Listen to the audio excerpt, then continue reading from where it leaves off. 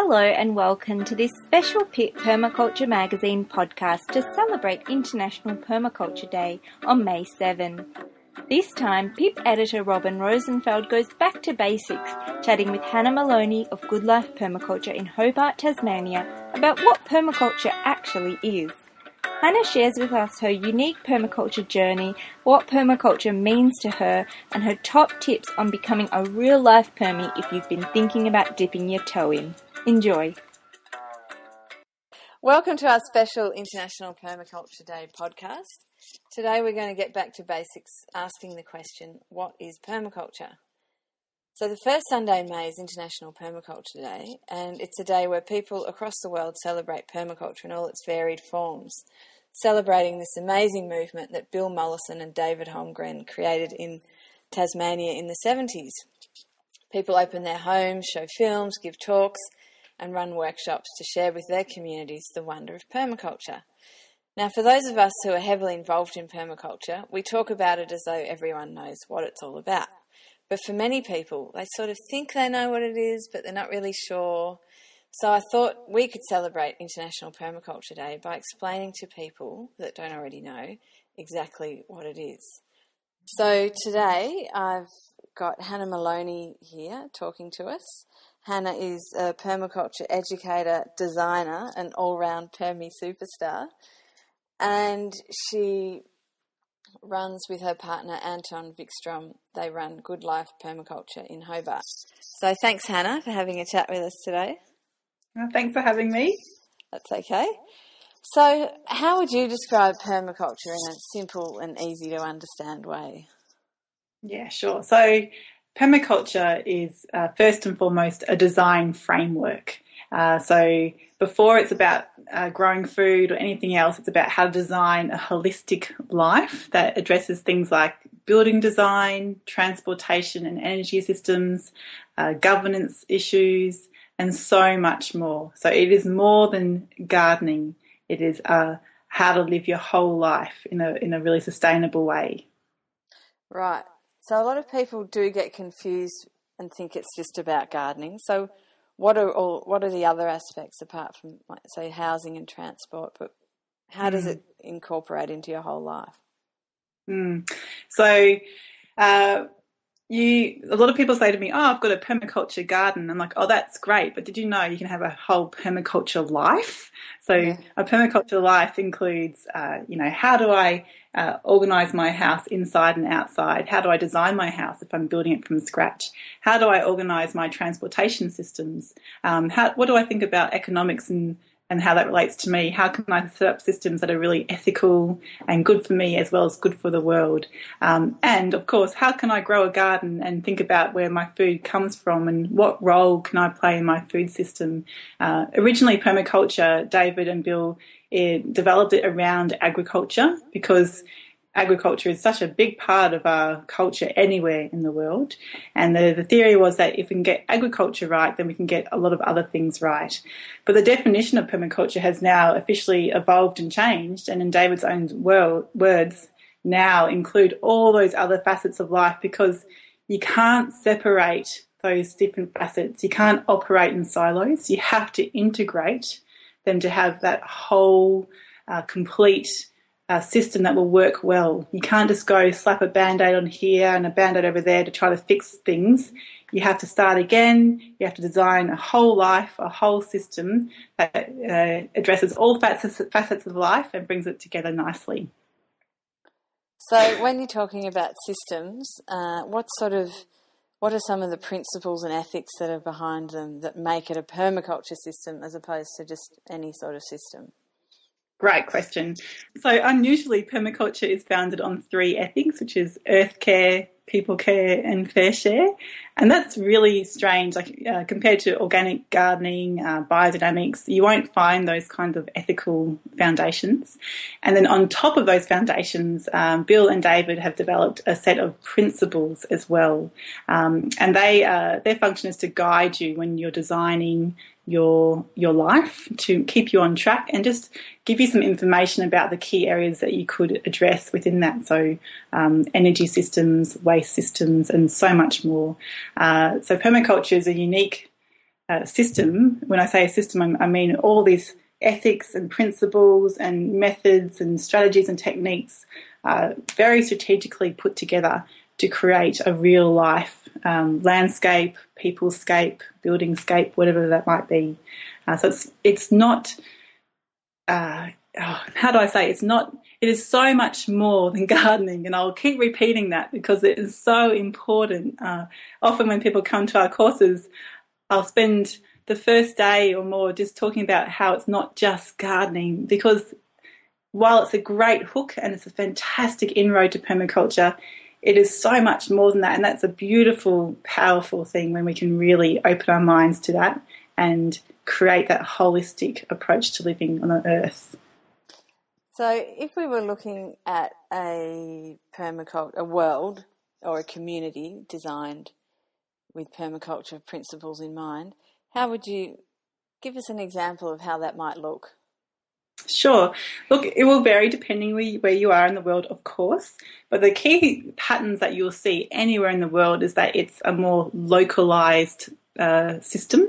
And so instead of importing and exporting foods and goods in and out of that town or that community, you'll see a lot of people and groups organising themselves around food, energy, transport, education, all those key things that we need to have healthy and happy lives. You'll see a bio-regional approach as opposed to a global approach. And living globally is not a bad thing, by the way, but the more that we can relocalise our lives in terms of what we need and what we produce, the healthier your community will be economically, socially and environmentally, because we can see the impacts of how we live, the way we talk about having responsible lives. So we can see that the impacts of how we live, the results of what happens from that. So the more locally we live, the more ethically we live by default, if you like.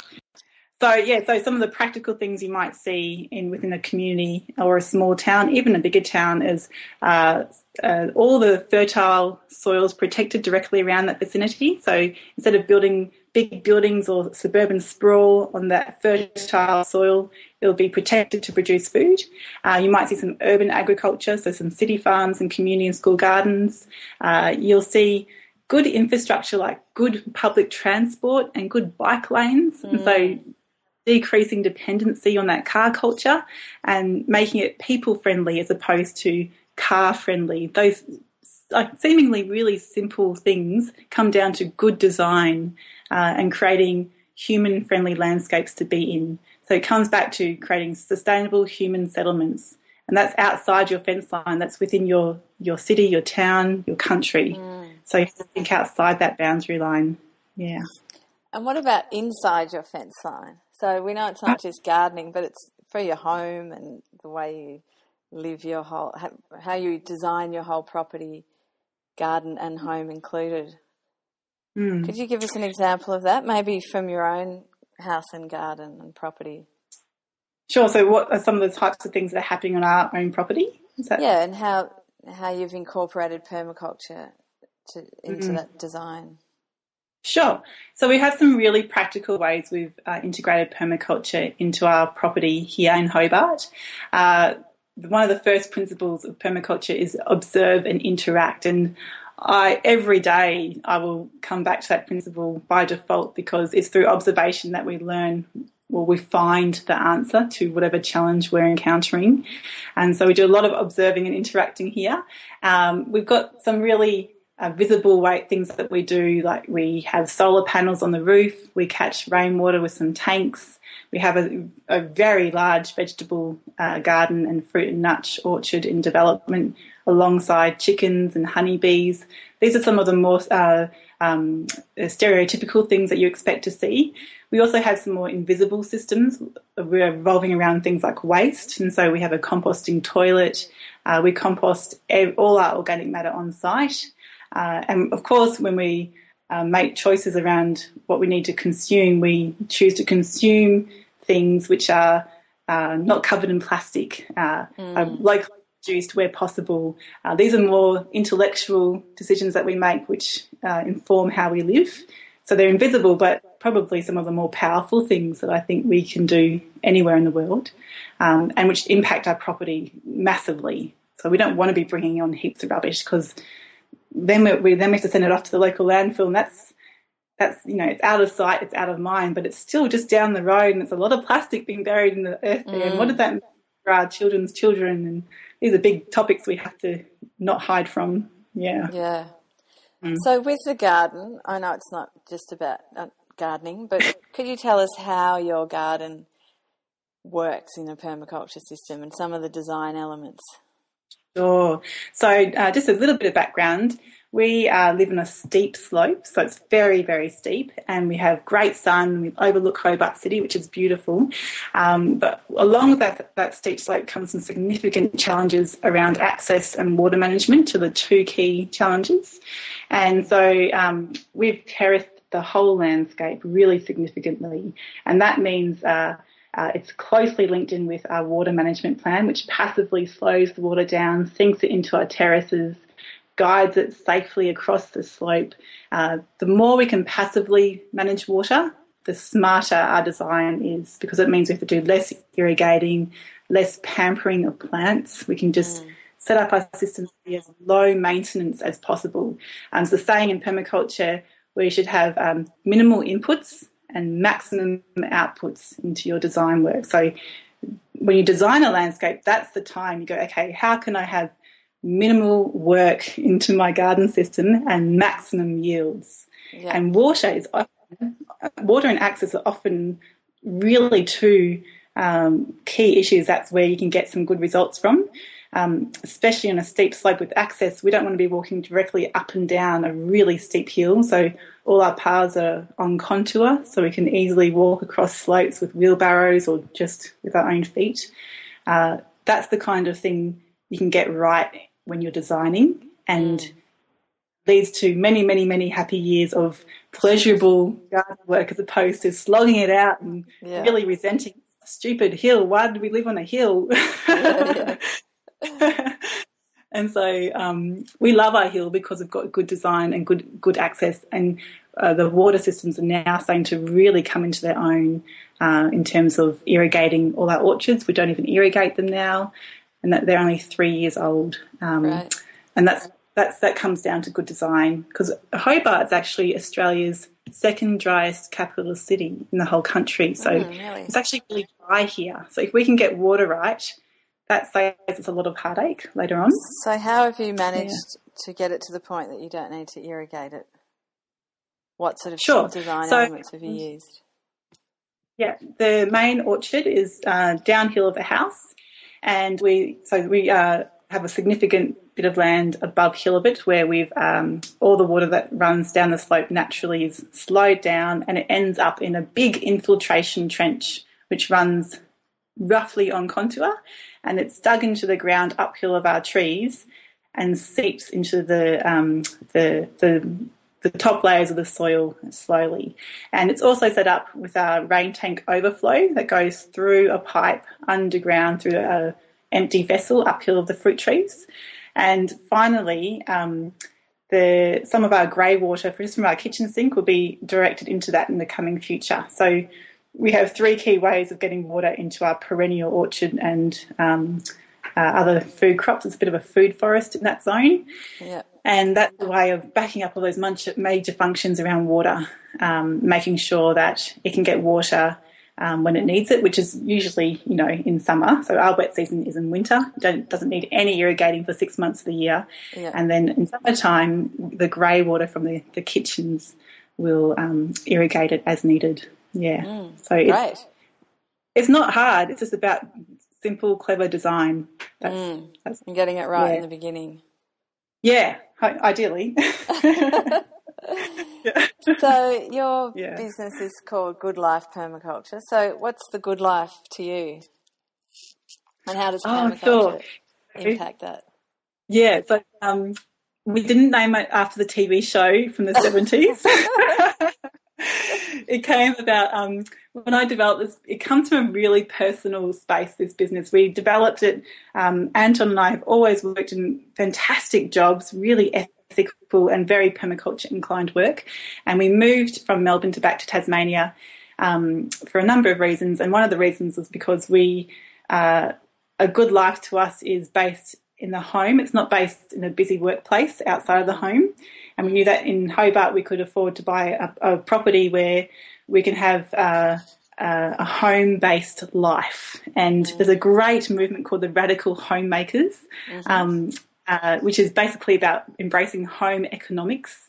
And it's actually not very radical. It's actually very, very common sense, normal, how we used to all live. But it's now sensible because of how extreme our world has evolved. And so it's about basically bringing the heart back into the house. I work from home, for example. While our work takes us all over Tasmania, it's centred from our house. And that means that rather than our house being empty 5 days a week, which is the reality for a lot of people, our house is full 60 to 90 or 100% of the time. So that's really, it means our place is a working home, which we love. So a good life to us is one where we have a vibrant, happening home, and that's inside and outside of the house, and a vibrant and happening community, which is outside our fence line but within walking distance and bike riding distance. And that's based on having good relationships mostly, so having good relationships with our neighbours, our friends, our community, and that's so important to us. It's something we're always working on, and having good relationships with our daughter, which is so challenging because she's very dynamic. Gorgeous. Making the time, even though some of these things are harder, we go, this is what's important to life. A good life is when we make time for each other, for our community, and to be connected to our landscape and everything that comes with that, which is so much. And so when I was trying to think of a business name, I was like, all I want to do is have a good life. And if I can keep focused on that, then everything else will be okay. And part of the business name is to help keep us focused and also inspire people to find their own focus within that as well, and to go for it, whatever that might look like for them. Yeah. Well, it sounds like you're living the good life. So what are some of the community groups We're trying. that you're involved with, or community initiatives that you have happening? Sure. So these days I've scaled it back just because of busy life and parenting. So the main initiative that I've been part of starting is the Hobart City Farm, which is a long-term project we've been working on with a group of 5 people, and we're all fantastic growers and community development practitioners. And there's now a half-acre market garden just north of Hobart growing annual vegetables, and it's doing so well. And there's key aim there is to grow food and to sell food to local residents. But in the coming years, you'll start to see more of an educational layer to that project as well, about training up mostly young people, but just people who want to grow food really well in small to medium or large spaces. But the objective there is to show that you don't need a large farm to grow food, for your own self or as a small business. And so that's a really important focus for that one, and to develop meaningful livelihoods around food production rather than fitting in with what's currently happening, where farmers are not valued like they should be at all. It's probably one of the most undervalued professions in our culture, I would say, in terms of how important they are. And we just need to remember how critically important farmers are, and celebrate them, and bring back that vibrant food culture that used to be more celebrated and more visible in our culture, which has now been replaced by big supermarkets and convenience. And it's a long-term conversation that we're really pumped on having and helping other people to have. Well, we'll have to have a longer conversation about another time. So as far as your journey into permaculture, how did you first come across it, and what attracted you to it?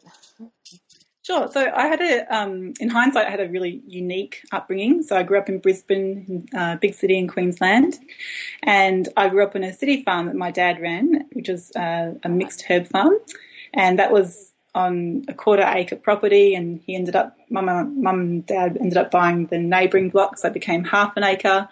And then my grandmother moved across the road, so Dad got her backyard as well, and it became 3/4 of an acre. So it was a really unique upbringing where I was exposed to just urban agriculture. It was my dad's job for 18 years. It was a really serious business. It wasn't a permaculture farm at all, but it had facets of permaculture which I can look back on and go, oh, gee, that was great. And I learned a lot through osmosis. It was just a normal thing for me.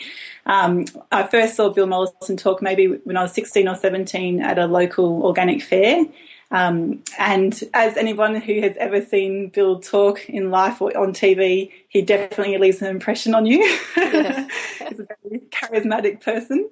And so that's the first time I remember thinking about permaculture. And then when I was 18, I was fortunate enough to travel Australia a lot and meet some of the world's best permaculturalists like Anne-Marie and Graham Brookman from the Food Forest in South Australia. And those two in particular just joined the dots for me, and I just went, oh, we're right. Permaculture is a whole of life experience. It's not just a garden. It's not just a farm.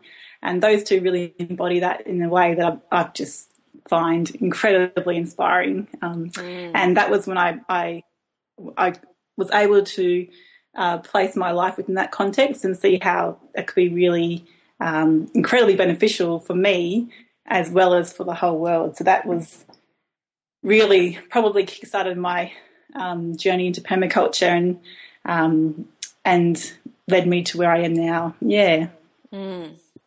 So there are lots of courses out there that people can do, from like the Intro to Permaculture, PDC, which is a permaculture design course, Diploma in Permaculture, Cert 4, Social Permaculture, as well as workshops in organic gardening, market gardening, intensive growing, fermenting, blah, blah, blah. The list goes on.